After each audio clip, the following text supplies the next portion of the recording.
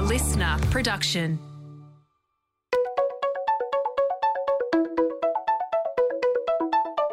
Hi, this is Paul McIntyre. Welcome to the MI3 audio edition.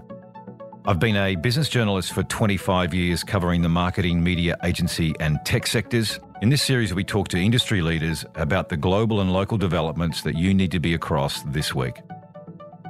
Well, one of the always-on background conversations that stirs industry debate is this big theme of brand purpose. You've no doubt heard Mark Ritson call programs such as those from Starbucks as, and I quote, horseshit. But is it? Or rather, how much of it is from a horse? And to really stretch the equine analogy, how much of it in the future will be from a horse? Brand purpose is loosely intertwined with the ideas of corporate social responsibility, or otherwise known as CSR, and another iteration known as B Corps, where companies are audited and benchmarked on their purpose across social, environmental and people programs, not just profits.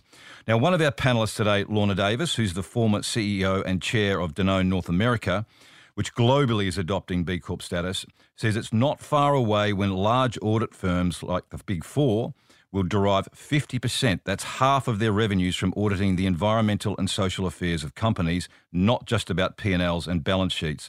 That speaks volumes for where this is all likely to head. So, what do the megatrends mean for brand, marketing, customer experience, corporate reputation and public affairs experts? What do they do authentically if this transition really kicks in? And do people, consumers that is, really care?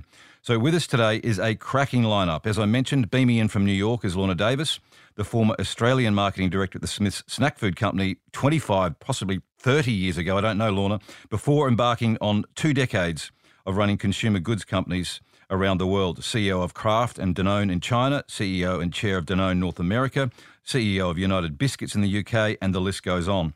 Lorna, among her numerous roles, is now a B Corp Global Ambassador and sits on the Social Mission Board of Seventh Generation and the Integrity Board of Sir Kensington. Both are owned by Unilever. Joining Lorna is Volvo Car Australia's marketing boss, Julie Hutchinson. The car maker has announced it will cut fossil fuel car production by 2030. And Dan Stinton, Managing Director of The Guardian Australia. Now, The Guardian is globally owned by a not-for-profit trust and is a B Corp certified media company with clearly a fairly progressive core audience which aligns to the purpose agenda. Also joining the panel for a consumer perspective on all this is the Director of Public Affairs and the lead behavioural scientist at Ipsos, Kylie Brosnan.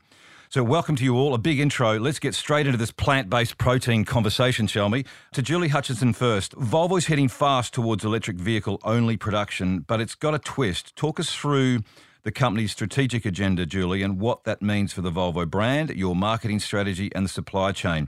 And I think, for instance, you have a new option in your range to play with, or it's coming soon, which is vegan seat leather. Is that true? Well, yes, it is. Why are you doing vegan seat leather? And I think it sort of bleeds into the broader conversation we're having, Julie, about sort of purpose and sustainability and all those wonderful things. What's going on with Volvo? Yeah, look, first of all, let's go back 3 years ago when within the head office at Gothenburg, the executive management team defined the company purpose for Volvo, which was and is the freedom to move in a safe, sustainable and personal way. And I guess, it's very easy for a company purpose to exist and to be put on, the walls of the company and to be brought up in meetings and town hall discussions. But to live and breathe the purpose is a different thing. And I think from Volvo, what I've seen in the last 3 years since when they announced the company purpose to where we are today, it is embedded throughout the entire organisation, which is really good from a marketing perspective because I know when I'm going to market that we are really invested in this company purpose. So let's take the sustainability for a moment. So yes, what is the purpose? This is where we're going. What is the purpose? So the purpose is to give people the freedom to move in a safe, sustainable and personal way. Right. So there are 3 pillars that guide the entire business. So let's carve off sustainability first and foremost. With sustainability, we've set quite ambitious targets. So 2030, we will have all our lineup being full electric. So that's a statement in of itself. But to couple with that... No diesel, no petrol, no cars in production. No other options. It will be full electrified model lineup. And then beyond that, we're saying 2040, we want to be carbon neutral. Now, to be carbon neutral by 2040, we have to work really closely with our suppliers. We also know that from a sustainability point of view and moving to electrification, that there are challenges that we undoubtedly face. So let's take battery production for a moment. There's CO2 that, is emitted as a result of the production of the batteries. So again, looking at this company purpose, what they did and what they continue to do at all levels is look at how we source the cobalt, working with suppliers with blockchain technology, but then also on the ground audits being conducted to make sure that we're sourcing that cobalt responsibly. You touched on the leather options as well. So we've got a new vehicle that's just been unveiled, the C40, which will be available late next year. We won't offer leather as an option in that vehicle. It will be the first vehicle that will only be available as an electric-only vehicle, but no leather trim option there. For our model lineup that we have existing, we've got wool trim options as well. So, we're starting to make that move towards really walking the talk. And I think it's not lip service. It needs to be embedded within the organisation, as I said, and we have to make sure we demonstrate to customers that we're being transparent about how we behave as a sustainable organisation. Yeah, and I'm going to come back round to you, Julie, on why and what you think that how this will land with your customers and prospects as well, because this is an important part of how this all plays out. But to Dan Stinton, what's behind the Guardian's move to a B Corp? And is there opportunity for this sort of position with brands and audiences for you? You won't, for instance, take ad dollars, I don't think, from particular sectors like oil. I think that's right. And maybe what you deem to be greenwashing. So just give us your sense of what's going on with The Guardian, why, and how it plays out for you in market. Okay. Thanks, Paul. Look, I think to understand that, similar to what Julie has said in regards to Volvo, I think you have to take a step back and understand The Guardian's underlying purpose. So as you mentioned in your introduction, The Guardian is a fairly unique media organisation. We're 100% owned by the Scott Trust. That was created back in 1936, and I'm going to read this now. It's to secure the financial and editorial independence of The Guardian in perpetuity and to safeguard the journalistic freedom and liberal values of The Guardian, free from commercial or political interference. Quite fortuitous, really. Well, that's 90-something years ago they did that. That's right. Yeah, that's right. And so what that means is that all the profits from the Guardian Media Group are reinvested back into Guardian journalism. So we don't pay dividends to any proprietor, such as a Kerry Stokes or a Rupert Murdoch, nor are we a publicly listed entity that is trying to maximise our share price. We exist solely for the purpose of our journalism. And as I'm sure most of your listeners are aware, the Guardian is a fairly proudly progressive masthead. So initiatives like becoming a B Corp or refusing to accept advertising, as you mentioned, from fossil fuel companies, it's really an extension of that. It's making the the commercial side of our business live up to the values of our journalism. Now, I should point out that my job is to maximise the revenue that we can earn from our journalism. So, be that through reader revenue or advertising or licensing our content. And sometimes these decisions, such as refusing some advertisers or individual campaigns from clients that we consider to be greenwashing, that can make my job pretty damn difficult in the short term. But in the long term, I would argue that these decisions also make sense commercially because it builds a tremendous amount of trust from our audience who share these values. And that translates into more reader revenue as well as sort of a pretty extraordinary engagement, certainly far higher engagement than I've seen in 20 years of publishing and working at other companies. So ultimately, I think our advertising clients benefit from that trust and that engagement. And I believe that's one of the reasons why our advertising revenue is still growing, despite the challenges we face from our good friends at Google and Facebook and other platforms. And there's not too many publishers that can say that. So I think it also, as well as this being morally the right thing to do and a purpose that pretty much everyone in our organisation buys into, it also makes good commercial sense. And I think a lot more companies are starting to embrace this as well. Just give us a bit of a tease, Dan, in terms of when you talk about sort of greenwashing, what you deem to be greenwashing you won't accept. Can you give us an example at all of where you've taken a line, taken a position? Look, I'm not going to mention specific clients, Paul, but nice try. Go on. But look, I think it comes back to probably what Julie mentioned as well in the start, and that is that it has to be authentic. So there aren't too many companies, I think, that aren't making some sort of effort to go into this direction and starting to care more about just, or take their corporate and social responsibility seriously, care more about things other than just maximising profit. But you've got to do that in an authentic way. So, most companies have a good story to tell. But if we feel that a company is just trying to paint a positive picture where there's not underlying truth to that, then we'll say no to them, or we'll try and work with them to tell a story which is more authentic and more genuine. Most of the time we can do it, but sometimes there's only been a handful of these. But sometimes we've got to a point where we just can't make a particular client's objective work. We feel it would be disingenuous, and so we say no. But I think most people that come to The Guardian know what they expect, and if you're advertising on The Guardian, you're buying into that trust. So that trust, you've got to take that responsibility seriously. Well, I tried. I'll come back and see if I can get some of these names or examples at least. And Lorna Davis, so welcome. Thanks for beaming in from New York, by the way. Now this is territory that is in your sweet spot, right? So you've heard a couple of cases here locally about what some of the global companies are doing locally. What's the big picture globally here, Lorna, and what you're seeing? There are still those that I guess remain unconvinced about purpose-driven enterprise. Why are those views misguided? And what are the inevitabilities in your view? It's coming. You're convinced about that. Just wake up people is essentially your line, I think, isn't it? Well, what I'm noticing is generally change goes from the unthinkable to the impossible to the inevitable. And what's interesting in this space is, this is a subject that wasn't talked about for a long time.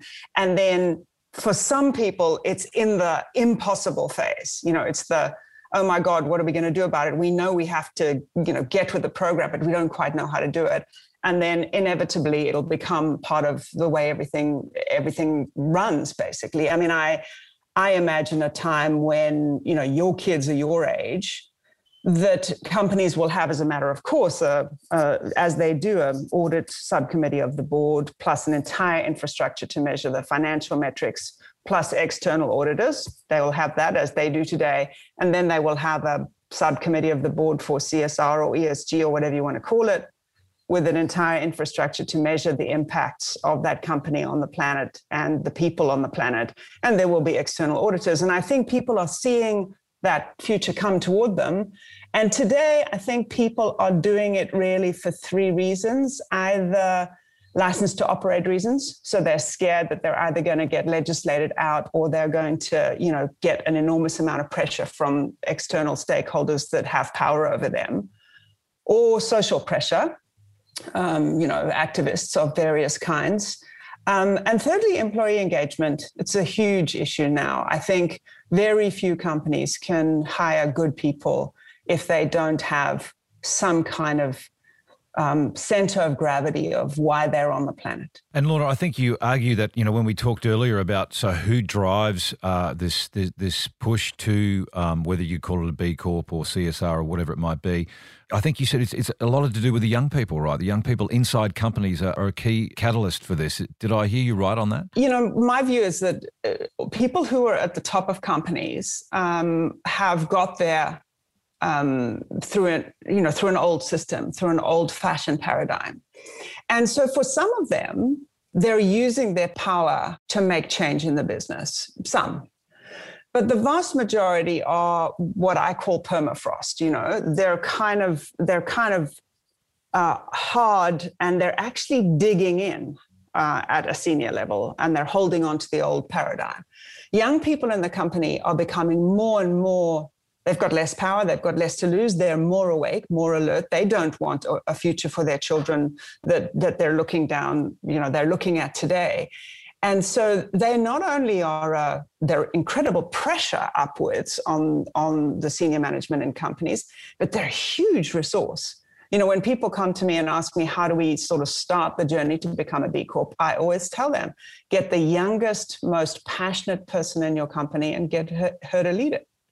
And it's a great way to kind of encourage the young people in the organization to take charge. I want to get to, so your thoughts on where we're seeing big companies like Unilever, I think, are using their smaller divisions to rewire the mothership, really.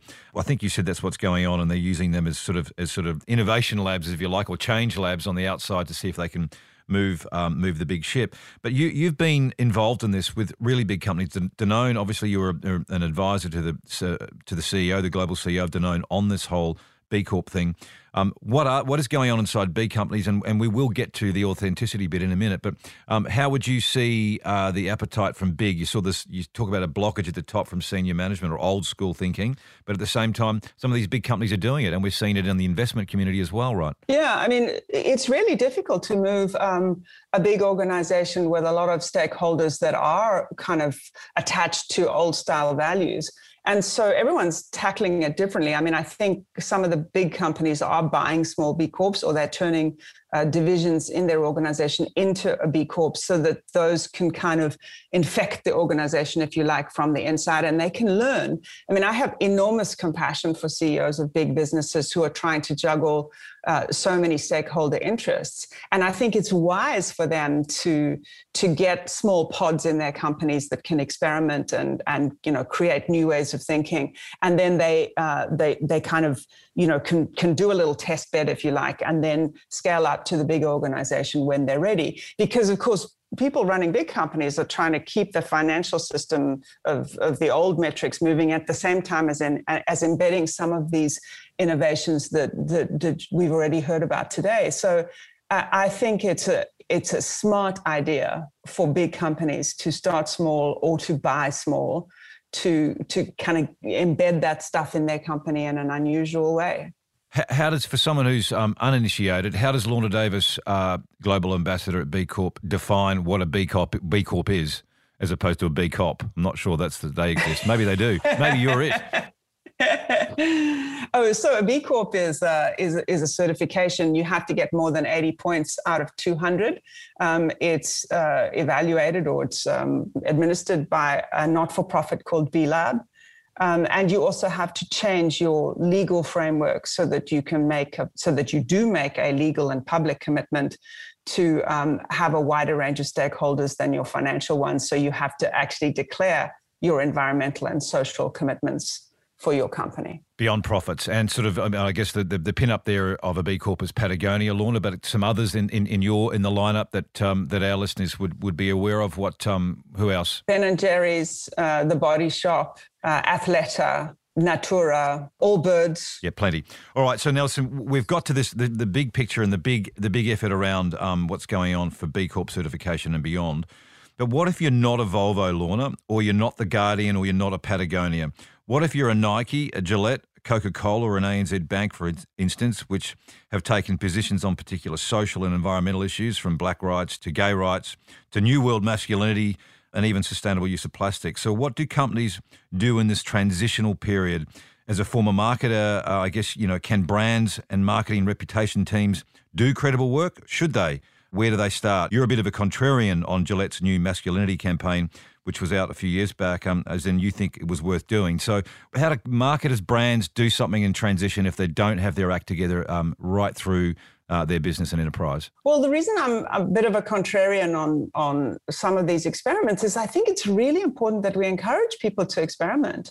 I mean, this is not easy. Consumers are tricky. They behave in a inconsistent way. They change their minds. It's not easy. So we need to be experimenting, and we need to be tolerant when companies try and when they mess up. I think that they have a much better chance the more diverse are the group of stakeholders that they include in their thinking. I think a lot of the mistakes we make is when we operate in an echo chamber and we're just, talking to ourselves essentially. And I think you can really tell that in some of the campaigns. You can see that there was, let me call it cynicism in the boardroom. And I think that in order to avoid those kinds of traps, you need to have really, really diverse people in your space. And, I was just talking earlier, in fact, to the Ben & Jerry guy, who's a friend of mine. And I think what they say is the closest relationship you can have with your consumer is the one over shared values. That is genuinely their kind of motto. And it's true. And the question of why people struggle a lot with this, why marketers struggle a lot, is that they've lost connection with their consumers. I remember, Paul, once you asked me, who are the people in the companies that are the most sort of in touch with this journey?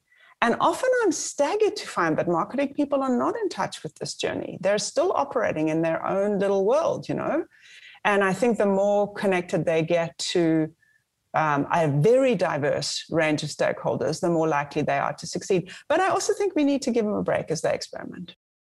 In the example of what we talk about, say, whether it's Gillette or Nike or others, and we see lots of people, even Julie, maybe 2 years ago, Julie, you had an environmental campaign going here that sort of won you some awards, although I guess that was after the sustainability. The Living Seawall, I think you're referring right. to, which is the sustainability initiative we put in. I think to Lorna's earlier point, I think you've got to look deep within the company and ask those questions around what do we stand for? What do we want to be doing? And asking questions that maybe you think the managing director doesn't want to answer, but ask those tough questions so that you can get inside and work out, okay, we've got to stand for something. And generally, I think if I look back at Volvo, whilst this company purpose was defined in 3 years ago, it really was the core of the business from its outset. You know, it was always around safety, and sustainability isn't something that we've just looked at in the last couple of years. In fact, you know, there were many initiatives around, you know, sustainability dating back to the 70s, and then personal is around that human centricity. So I think, you know, you'd like to think, and Lorna probably has a lot more exposure to a lot of other different brands, but the values should be within the DNA of the organisation. It's actually finding them and surfacing them and then living and breathing them. Dan, what do you see in terms of the companies and the campaigns coming through to The Guardian that are trying to do this sort of work? Are you seeing this more? Yeah, definitely. I mean, it's becoming a much more common thing for marketers, I think, to want to talk about their purpose and the values of their company in the campaigns that they run. And it varies. I mean, one thing I think it's really important to get across here is it's not just your B Corps, you know, your Patagonias, your Body Shops, and your not-for-profit companies that are doing this. So yes, we've done fantastic campaigns with companies like Bank Australia on ethical investing, or PowerShop on 100% green energy. And in a sense, it's easier for companies like these that were set up with a purpose from the beginning, and they've been fantastic campaigns.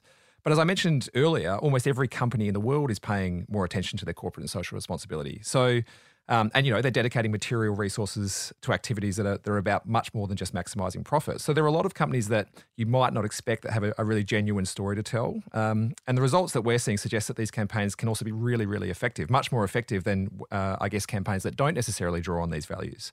So to give you a couple of examples, Dairy Australia, they're doing a lot of work to mitigate the impact of methane emissions, as well as replacing plastic packaging and renewable plant-based packaging. So, I mean, that's a really important story. I don't think many consumers would be aware of that, so I think it's important to get that message out. So on that, so greenwashing is a good example, because obviously we know that cattle are a big emitter, yeah, and they're trying to do all sorts of methane capturing technologies to offset that.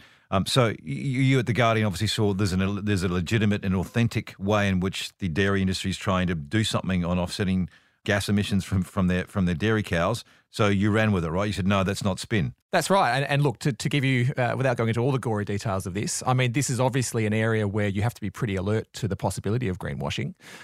You know, we had a session that included our editorial team, and we investigated the claims that were being made. We made sure they were genuine, made sure they were substantial.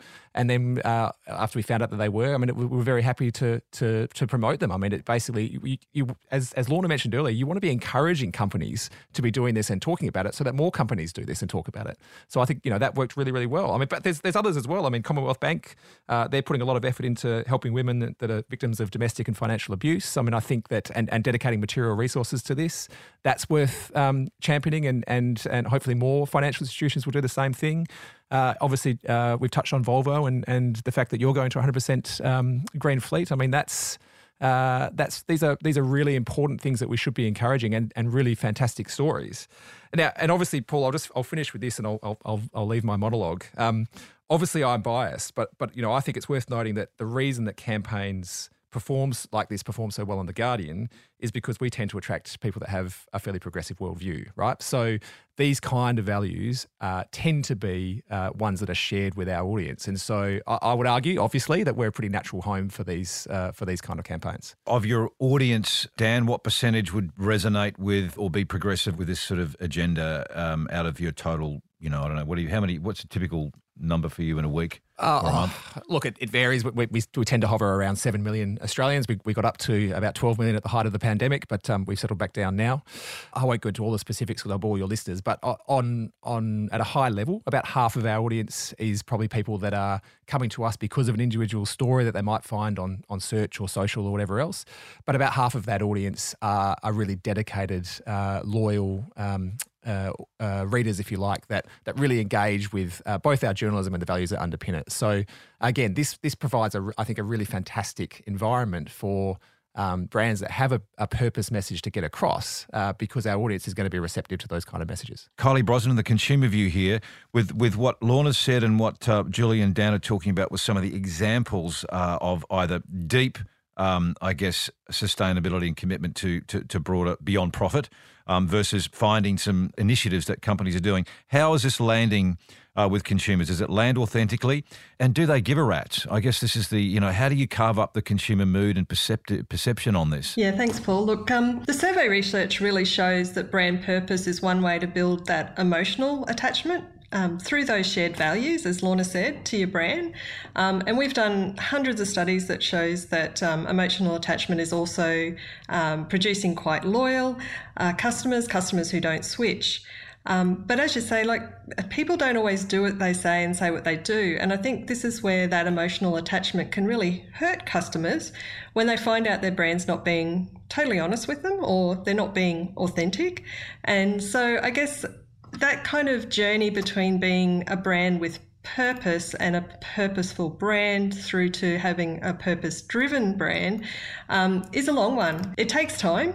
And the journey that people go through with a brand is one of trust and building a relationship and understanding each other.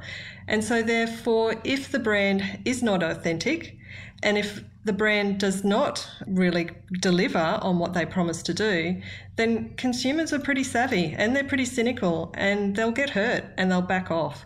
So consumers can trust a clear message about brand purpose when the balance of all the elements within the organisation, just as Lorna has talked about, in making sure that it comes all the way through the organisation because you do what you say, and if you're authentic because you say what you do, and this is a big one.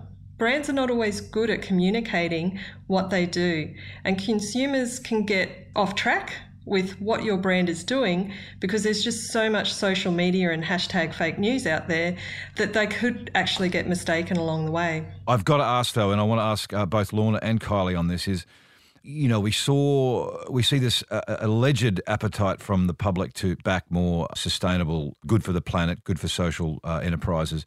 But then what the hell happened with Coles and the plastic bags? I don't get this. I don't understand why, if, it's a single-use plastics is a big thing. My boys are teenagers and they're all over it. Then a massive backlash where Coles introduced no bags and then the big pushback. So what does that say about the consumer mindset and appetite to walk the talk on this as opposed to talk it? Thoughts from afar, Lorna? Well, I don't know about the Coles thing. I mean, I know the story, but I don't know the detail. Kylie can talk about that. But what I can tell you is that, I'm on the board of Seventh Generation, as you said, and the one thing that I think we need to talk about more is the impact of COVID on this kind of behavior. So, we've got people talking about landfill and, multi-use, this and that, reusable, recyclable. And the spike in single-use materials in COVID has been breathtaking. I mean, for example, our single-use wipes, which were a reasonable seller before COVID, we didn't feel good about them. We didn't want to be in the single-use wipe business, and we were discussing what their future would be. And then through COVID, single-use wipes straight through the roof. As of course everybody on this call. I mean, one of my clients is in the sort of pump plastic business. Those are very complicated things that go in the top of hand sanitizers and stuff. I mean, those materials are incredibly complex, very, very, very difficult to recycle, and they've gone through the roof because of COVID. So I think we're seeing that when the chips are down and people's health are at stake, that's what they're going to prioritize over things, environmental concerns that seem to be more long term. And I think that's our challenge, is we always need to be ahead. We need to understand that that's what was primary in consumers' concerns in the last year, as they were, in inverted commas, fighting for their lives. And now we need to innovate our way out of that too. So I think the game is always moving. And I think we need to see that as a challenge, not as a annoying consumer habit, because we're all part of that, right? We were all doing the same thing, right? Washing our hands with those little things, throwing away masks. So I think it's just you need to be constantly moving and innovating. Well, let's just a hypothetical here, Lorna, in terms of reconciling that tension in single-use wipes, for instance, and the business is going crazy. the temptation there is you're going to let it go crazy, aren't you? You're going to let it make you some money. What's the short-term position on that and the mid-term? Well, the short-term, I mean, yes, because not only are you're actually helping too, right? Because people were really scared and they needed to keep their hands clean. But then we said, well, we need to double down on other areas of our business, so let's accelerate our zero plastic agenda, so that all of us are operating with a portfolio of activities. As individuals as well, all of us are throwing away things and getting on aeroplanes and eating meat or whatever it is that we're doing. And so it's actually the portfolio of our activities that we need to consider. And I think companies are the same. And I think, honestly, Paul, I know that it makes for better podcasting, material if you can get kind of narky. But we need to give people as much encouragement and love and support as they go through this journey as you can, because it's bloody hard. Yeah. And so we should just keep trying and keep experimenting, keep getting feedback, keep getting better and better and better, because it's the most exciting journey we can be on, man. Yes, and you're right. Narky does work because it's humans like narky because it gets them. But you're right, and I guess this is what we saw with Gillette, right? With the new masculinity, it was like it polarised massively. It threatened blokes and their identity and so forth. So, quick question to Dan on terms of what would you project to be your response from your readers around the Gillette new masculinity? It's a kind of a progressive positioning. Did they like it, or did you see any response to that, or what would you imagine it would be? Oh, you're testing me now, Paul. I mean, we did cover this, and I think my recollection is that similar to what we're discussing today, it was a fairly polarised view. Personally, I mean, look, I think it was a little bit ham-fisted in how they went about it, but I probably take Lorna's view here, in that I think it's great that they were at least starting to experiment with these sort of things. And I think a lot of the backlash, or at least some of the backlash, is no doubt because this is still quite a new space, right? We're not used to seeing brands, or up until recently, we weren't used to seeing brands talk about things other than how good their product was, right? And so I think as we've touched on through this conversation, this is going to become more and more prominent and something that more and more brands are doing. I think we'll probably, I hope at least in time, we'll see less polarisation when brands occasionally get this wrong or a little bit tone deaf in how they go about it. And hopefully brands will get better at it as well, right? We'll see more brands doing this and doing it well. And therefore, ultimately, what the benefit of this is we're going to have not just profits being maximised, but corporate and social responsibility being maximised. Kylie, I've got to ask the Coles plastic bag scenario. Explain this conundrum to me. Well, to err is human, and we know that humans are perfectly flawed, rationally irrational, and the behavioural economics scientists have always said that there will be heuristics, biases, and things that make us not make good, sound decisions. And as Lorna said, when we're fearing something, we'll move towards that behaviour to protect ourselves rather than perhaps where our values might sit in that situation. And we know that when COVID hit, that the terror management theory sort of kicked in, and people did double down and really start to question their values and their reason for being and their purpose, but they were still going to protect themselves and their families by using products that potentially were against the values that they really held dear. So you can't always assume that people are going to behave in a way that you want them to behave just because they value, what your brand story is. You really have to get in and get into the mindset of the customer and really understand how customers make decisions.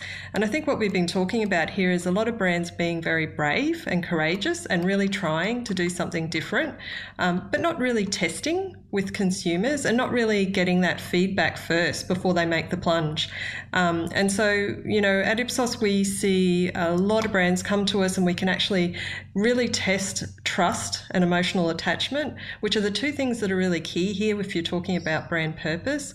And you can't do that through a survey. And this is where neuromarketing and physiological measures can really help to understand the decision-making processes, whether they're using Systems 1, fast and automatic, in a really trustworthy situation, or whether they're really, conflicted and disrupted and choose something different because they don't really understand the brand story. Thanks, Kylie. Lorna, we're going to wrap this up in a few minutes, but you did mention earlier that marketing almost is too narrow, not diverse enough, and needs to overhaul itself.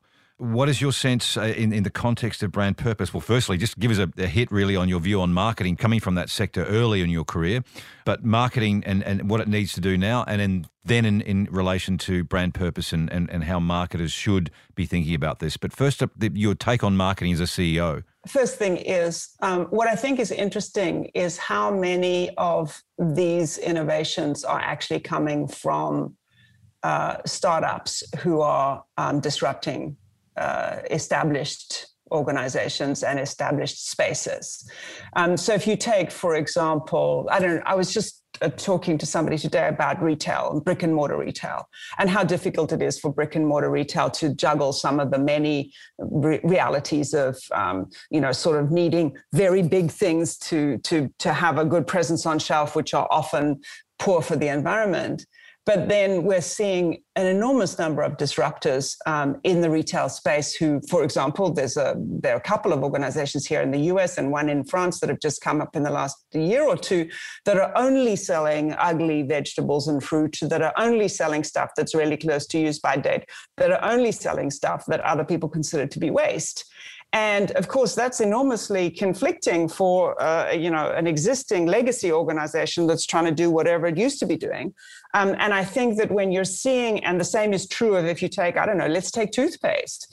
This whole tooth care business has been disrupted like crazy by small startups who don't have any toothpaste tubes and who have got all sorts of innovations that are speaking right to the heart of consumers' concerns. In a way that's relevant to them today. So why were the big guys not doing that, right? The big guys weren't doing that because they were presumably still asleep and trying to sell the stuff that they were trying to sell yesterday and then put lipstick on a pig, effectively. So if you're really close to who you're connecting to, and The Guardian is a magnificent, basically The Guardian and Volvo. I'm not just pissing in your pockets, as they say here and there in Australia, but you're both magnificent examples of having really tight brand positioning that makes it really clear what you should be up to. When I listen to both of your mission statements, I think, yeah, that lands, right? That makes sense.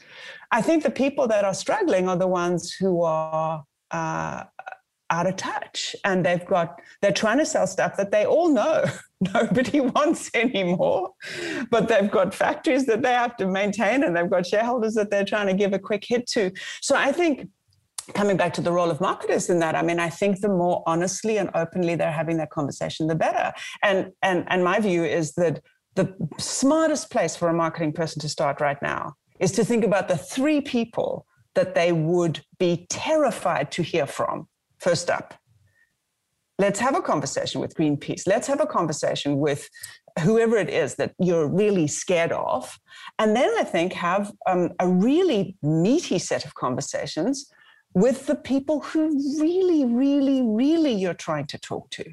Not through, third parties, Ipsos is great, but like really connect with people like we used to in the old days, like when you actually spoke to people.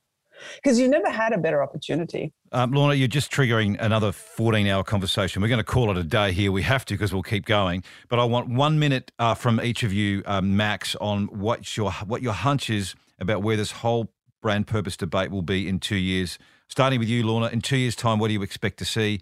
And the clock is counting now. I think that the idea of having a business that doesn't have a clear sense of purpose will be as ludicrous in 2 years, or certainly in 5 years, as smoking is now. 10 years ago, there were people smoking in that studio, or 15 years ago. And now we look and we say, really? Really? That's insane. And that really did go from unthinkable, impossible, inevitable. And I think the same is true here. Great point. Dan Stinton? Look, probably furious agreement. But I guess taking a step back, the point I would make is, do we really think that consumers in 2 years' time are going to care less or more about things like climate change or women's rights or Black Lives Matter? My pretty safe bet is they're going to care more. And so I think companies that don't lean into this are ultimately going to get left behind. I think we're going to see, to Lorna's point, I think every company is going to embrace this, because I think that the general public are going to expect them to. Kylie Brosnan? 30 seconds, 1 minute actually. I gave everyone 1 minute. You got 1 minute too. Look, the distinction between brand purpose and purposeful brands is understood by consumers. So you can't fake it to make it in this space. You have to be authentic, and consumers really value, human-like characteristics for your brand, such as being progressive, trustworthy, impactful, authentic, effective, empowering, consistent, helpful. And all of these things are considered to have part of that brand purpose. So kind of work out who you are as a brand and be authentic and communicate it well. Make sure your customers understand exactly what you're doing, why you're doing it, and who you are. I mean, that's what we do as humans. If we're our authentic self and we are open and transparent, we're much more likely to make friends. And I guess that's the same with brands. People can connect to them on an emotional level if they are being them true selves. They talk about their brand story, and they do good work. Great stuff, Kylie. And last but not least, Volvo. What are you predicting, Julie Hutchinson? Look, I'm predicting, first of all, companies will be more specific on who they're after. So from our point of view, we've got 1% market share. We don't want 99% market share. So we want to go after a very defined group of people who share the values we have. So I think being very true to who we are and speaking through that, we will attract that audience, which is really important for us.